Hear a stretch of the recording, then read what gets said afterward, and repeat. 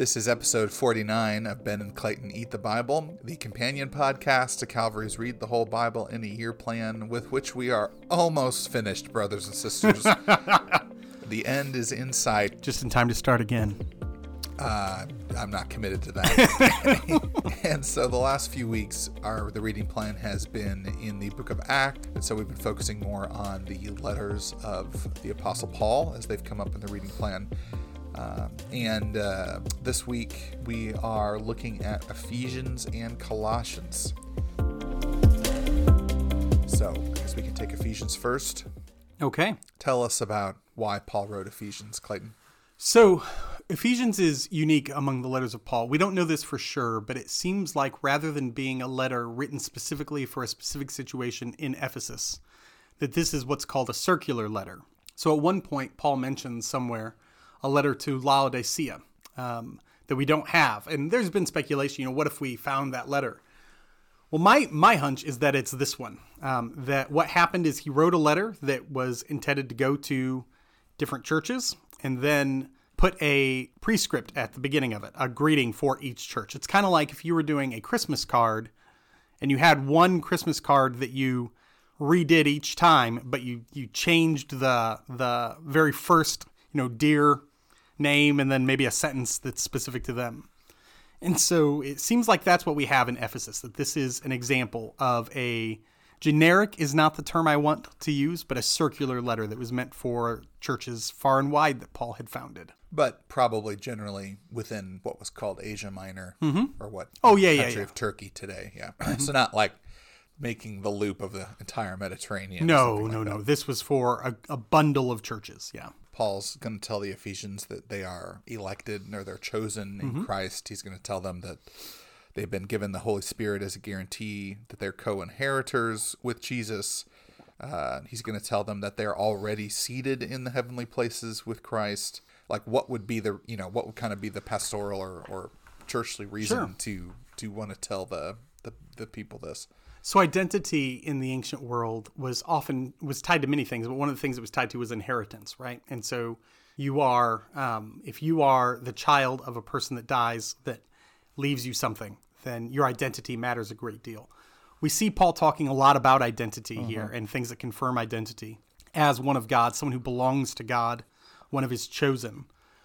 And so what I think is happening here, again, we've talked about the Gentile and Jewish Christian conflicts. And there was a thought that the promises of Abraham might be something that are for the Jews and not for the Gentiles. What Paul is wanting everyone to hear is that the land promise is expanded. So in the Abrahamic covenant, they are promised the land of Israel, right? A land flowing with milk and honey. But with Jesus, one of the things that is true of us is that we are inheritors of the whole world, right? The whole world that is being renewed, a world that will become combined with mixed. I mean, there's no good term here. Married to heaven, right? And those who belong to Jesus will be inheritors of that. And so you could quibble about whether or not Christians are also inheritors of Israel, but if they're inheritors of the entire world, then Israel gets brought in alongside that. In other words, Paul is saying, in this way, he'd be saying, stop quibbling over Jewish and Gentile. The most important part of you is your identity in Christ. And the promise we have in that is so much greater. It comes over any promise that was made to the Jewish people. And I think that is present here. There's a whole lot of inheritance talk here and assurance of inheritance talk here. As far as elect goes, one of the questions that comes up with this a lot, and I don't know if you and I will disagree, is, we see in your NIV, we see the word predestined. Sometimes you'll see foreordained or something like that. But the idea of being chosen ahead of time. And that comes with this idea of being elect. And what does it mean to be one of the elect? I don't see this as God saying that you, Bob, or whatever your name is as you listen to this, you were specifically hand-chosen by God. He knew you and knew that you would choose him from the beginning. I'm not disputing that, but that's not what Paul's talking about here. When he talks about the we in him in verse 11, we were also chosen, having been predestined according to the plan of him. the we is cumulative. That this promise of inheritance for those who believe in Jesus was from the beginning planned. The we is the church, and not that we individuals have been plucked, because God is, for some reason, has chosen us and not others.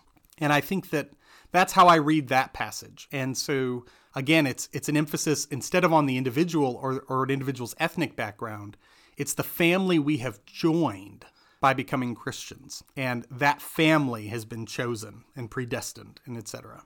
I'm glad. I appreciate you pointing out just the communal versus individual piece of this, right? Because the letters are almost always addressed to y'alls, not yous. We just don't feel right saying y'all in a holy book. And so in English, it can really lead to a lot of confusions. Most languages don't have that problem. Not just individual Christians, which obviously the group is made up of individual Christians. So, I mean, it flows back and forth. But I think just as I've reflected on, the obsession with, who's elected, who's not, what does that mean? Does that mean that only some people can be saved, and that there's a big list somewhere in the sky of the people who are going to be saved and the people who are going to be damned, and there's no changing that? And go ahead and read Ephesians. Paul says nothing about any of that. We can draw implications, and we've said this throughout as we've read the Bible. There is a distinction between what the Bible, I want to kick myself for using this phrase, for what the Bible says, and then the theological implications that we spool out of that. And it's not wrong to theologize. Right, we have to. And I think the Bible invites that, but then keeping clear in our minds the difference between the two. And I think that we can read something like Ephesians and then read back into what we already think, we think about these things. And I don't remember where I read this or where I learned this, but somebody at some point pointed out to me, of like, where did Paul get this language about election? Like, did he just make it up, or like, where did it come from? But yeah, he got it from the Old Testament. He got it, I think when you go back and you look at Deuteronomy, there it is again, the gem of the Old Testament. There's a lot of this election and choosing talk, and specifically, I think it's Deuteronomy 7, where 6 or 7, maybe it's 8. Anyway, somewhere, it's one of those where the text just talks about that God chose the Israelite family, but he didn't pick them, for any of these reasons because they were strong or because they were wealthy or whatever, but because his purposes are going to be accomplished through them. So I think you take that, you bring it forward to Ephesians, and I don't think that what Paul's saying is, so you, church, are the saved club. Congratulations, you get to meet Willy Wonka at the end of the tour. I don't know why that's in my mind today. Rather, I think he's saying, you are the ones who have been chosen through whom God is going to work out his purposes, which will include the saving of these other people. Yes. And so to be elect is not this hermetically sealed, we're the ones who are saved and nobody else. And I think that the Old Testament context is vital to understanding that. And I think that when that door was open for me, I was like, oh, I get it. Because this would be one of those things that I kind of chafed against, like, well, why would God do that? Why would he have a big list, and there were people who were just consigned to hell forever, and that, that doesn't make any sense. Of course, I suppose God is the creator, so he's free to do whatever he wants, but just as I was mulling through all these things as a younger Christian, but I think, having that piece of saying, okay, what this is about is what it was about for Abraham, right? I'm choosing you and your family so that the nations of the world will find blessing through you. And I think that changes, so that election, and there are certainly privileges. Inheritance language, that's still there. But there's also a great amount of responsibility, really, that we're the elect ones. Yes. That we're the ones, that means that we're the ones on the spot, right? Like, we're his agents here. We're his people in this place to go out and accomplish his will. Every privilege found for Christians in the New Testament is a responsibility. What I am not saying here, and what Ben is not saying, is that if you are a Calvinist, you must be wrong. I don't think that really has anything to do with this passage, although there are a few key words that makes it seem like maybe it does. The other thing that I would say is that if you are, and I've been asked this several times, is there a place where Paul very concisely lays out what we call the gospel? There is no one place where all the things that we would want to say about the gospel are laid out. There are hundreds of places where we can identify the gospel being described, but a good summary of what we mean by the gospel is present in Ephesians 1 in verses 3 down through 14. We have a picture of what we mean by the gospel here. And I think that is that's a useful thing to know, and a thing that's worth memorizing or going to and reading and meditating on is Ephesians 1. And so there's a lot in Ephesians we'd like to talk about, but I think specifically chapter 2 is just very important. So we hear these verses a lot. I'm thinking specifically of 2:1-10. As for you, you were dead in your transgressions and sins, in which you used to live, when you followed the ways of the world and of the ruler of the kingdom of the air. On and on he goes, and then we get to verses 8-10. For it is by grace that you have been saved through faith, and this is not from yourselves, it is a gift of God, not by works, so that no one can boast. For we are God's workmanship, created in Christ Jesus to do good works, which God prepared in advance for us to do.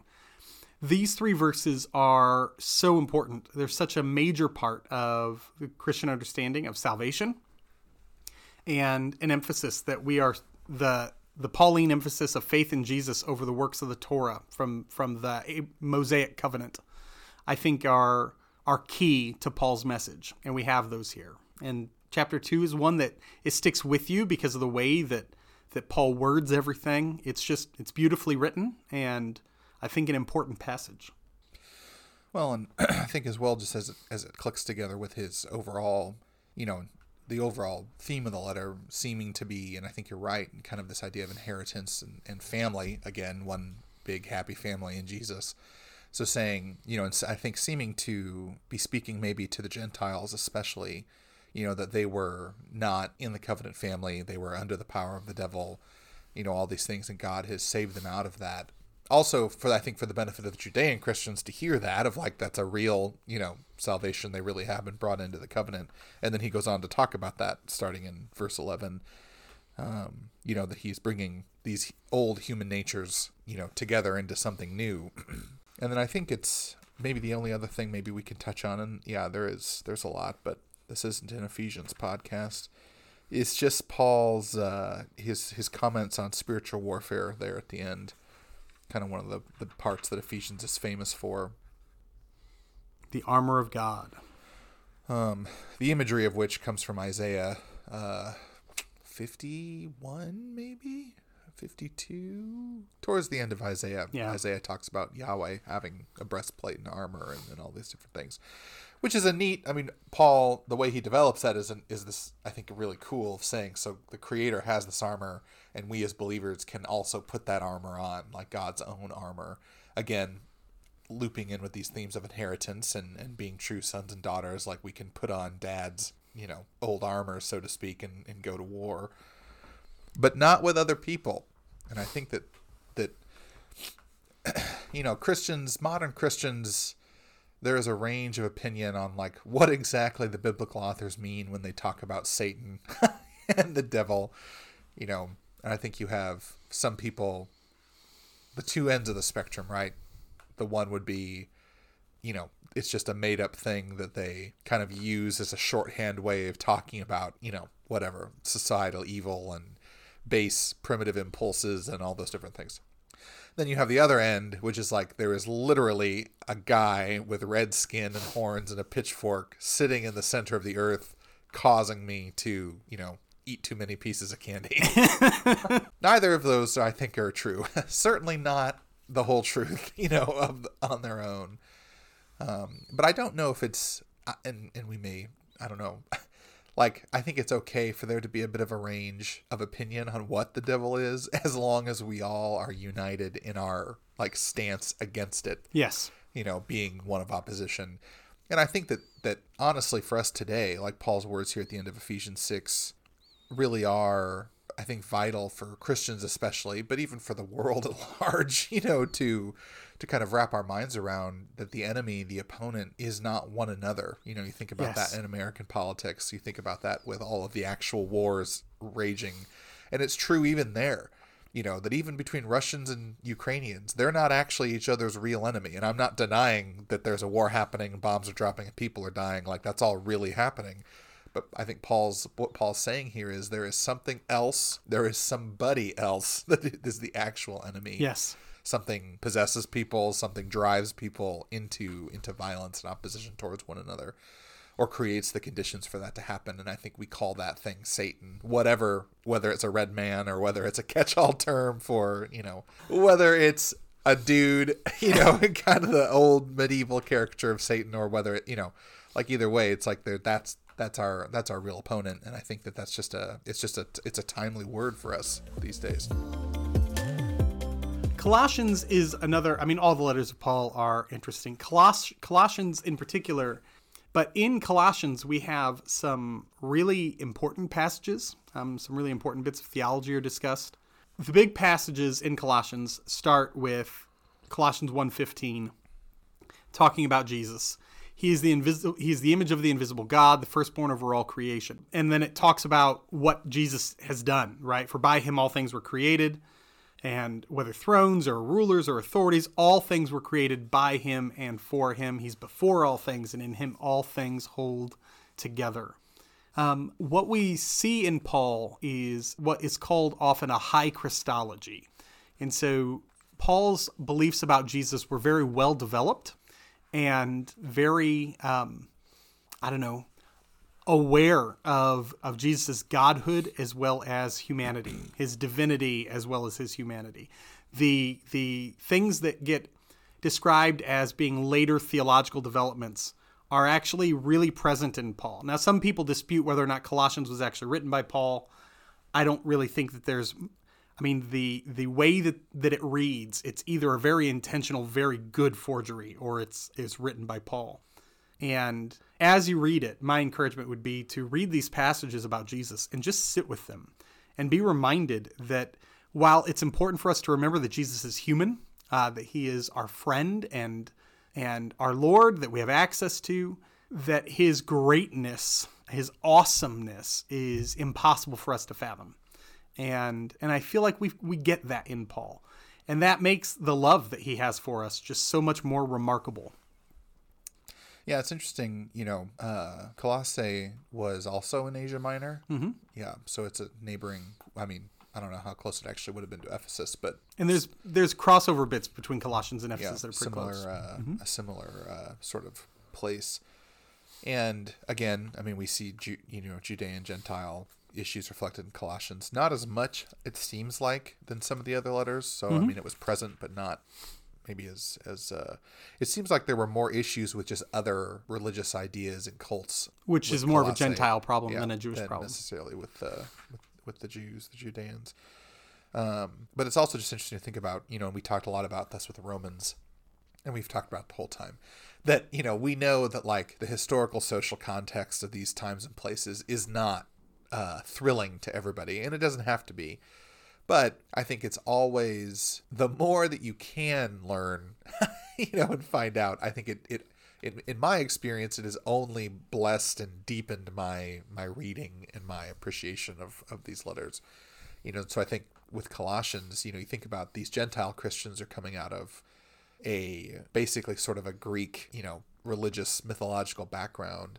And those stories are full of half god, half man figures. Yes. Like Hercules, running around and doing some heroic deeds, but also doing some really horrendous things. When you actually read the Greek myths as they were told, there was a lot of violence and brutality, which of course I guess there's also in the Old Testament, but that the gods themselves are committing these things.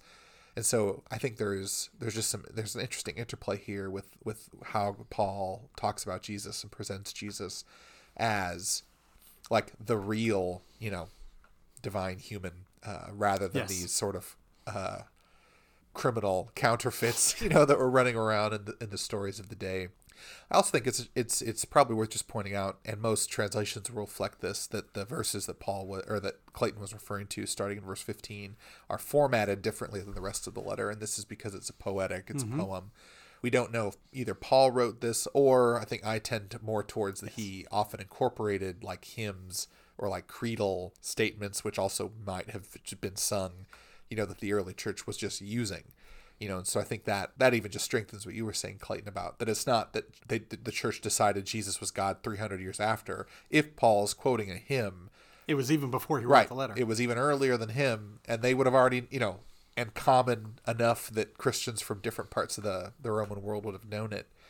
And so I just think it's just neat. I think that we see this here. We see it in Philippians. Paul quotes famously, we'll talk about that next week, a hymn. Romans, there's a few times. I mean, he quotes a lot of scripture, but there's a few times where it seems like he might be quoting hymns.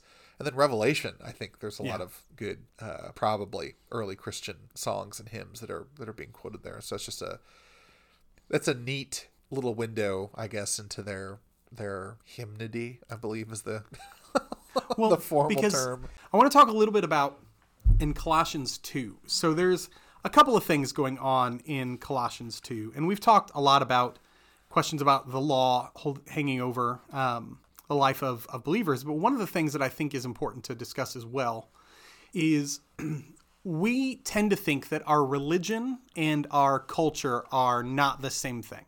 We may think that that our religion has heavily influenced our culture, and so our culture has some elements of our religion, but we tend to see ourselves as having separate worlds as far as that goes. American culture and American religion are not the same. Well, not only are we pretty wrong about that, I think that a lot of our cultural practices end up being religious practices without us even realizing them to be that way. But in the ancient world, there was no concept of that. People did not distinguish culture from religion. And so to be a Greek living in a Greek town and to become a Christian and to not want to worship other idols, you had this problem because the worship of these other gods and these pagan practices were a regular part of culture. So to be a good Colossian, you had to be willing to take on certain practices and acts of what would often be called worship to these pagan deities.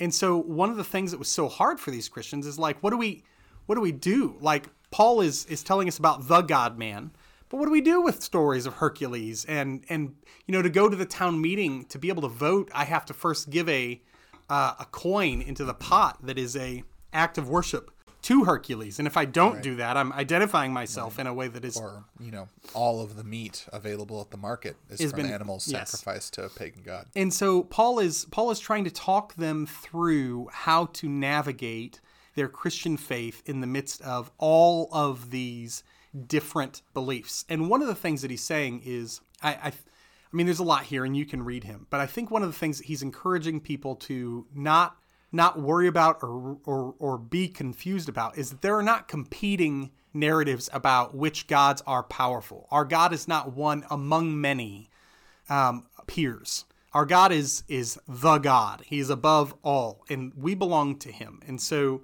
our interaction with these other practices, these pagan practices, are changed by the fact that we belong to one who is greater than they are. And he takes us through that that the other rulers, other powers, they've all been disarmed. They're no longer in power in the way that they used to be. And so I think that that's fascinating because as I read Colossians 2, I reflect often on the way that culture and religion mix together so well. One of the things that we have to be careful of is to let American culture infect our religious practice, which is something that happens all the time. There is a tendency among Americans to think that the reason why we are so wealthy and so blessed is because we're so good, right? And that's a very big part of American culture. A need for materialism and a desire for entertainment. All of these things are part of our worship practices, but they're very much a part of our culture. And there's others. And when I read Colossians 2, I'm always reminded of this. The term is syncretism, our tendency to let our culture infect our religious practice. So we need to be careful about it. Yeah, I mean, I think that there's no avoiding it. Like, I think that the ancients were right about this and we're wrong. In terms of that there is a distinction between culture and religion. And now it's sort of a self-fulfilling prophecy that since we think there is a distinction, they're distinct. But I think there is a lot of overlap for us. Right now we're entering into the Christmas season. There's all sorts of things that people do that aren't Christian people, but they are doing Christian things. But then also vice versa, kind of the secular aspect of the holiday that we participate in. Like there's a Santa Claus idol on the square. That's fine. I'm not going to go kick it over. I think I would say, let me clarify then to say, When culture and faith clash, one of the things we have to do is not allow things to feel harmless just because they're cultural, but to identify what is harmful and counter to the gospel and resist it. Yeah.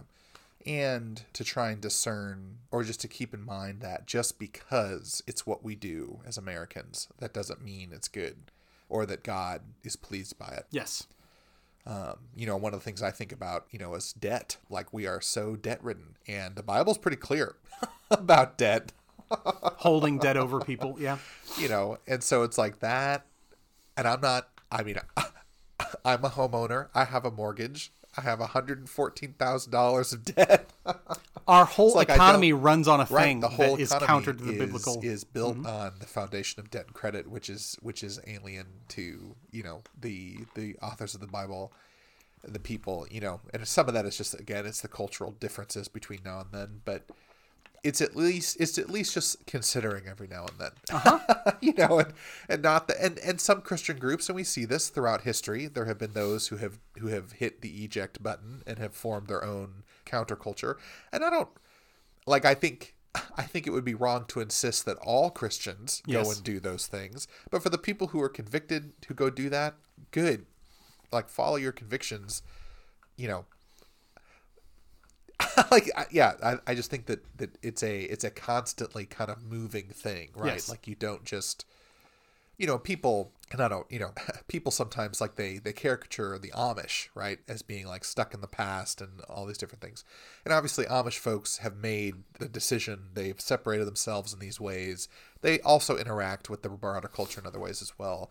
But at least my understanding is that even for Amish communities, like, they don't all have the same strictures and rules about what tools and technology they can and cannot use. They're all a little different. Yes. Because they all get together and discuss more or less, like, what would be the impact if we started using ... And I think that's actually a very wise way to go about things. We here in normal world, over here, like, we don't, churches, I think, can sometimes function as that. I mean, there's no, if Calvary had a conversation about, like, should we use virtual reality, and decided no, like, that wouldn't stop our people from using virtual reality. And it probably shouldn't, right? We don't want that kind of power over people. But there are certain people that... But the conversation is worth having, as a church, as households, as whatever. And not just with technology, but just as we're thinking about, I know that there are some Christians, I referenced Santa Claus earlier, who are pretty militant about Santa Claus takes the focus away from Jesus. He is not a part of Christmas. They don't use Santa Claus decorations. They don't, and if that's your conviction, I am totally at peace with that. Go, and I won't impose Santa Claus upon you. I love Santa Claus. I worship Santa Claus. I'm just kidding. But, like, I don't share that conviction. It's like, I'm not bothered that there'll be a Santa Claus on the square along with baby Jesus.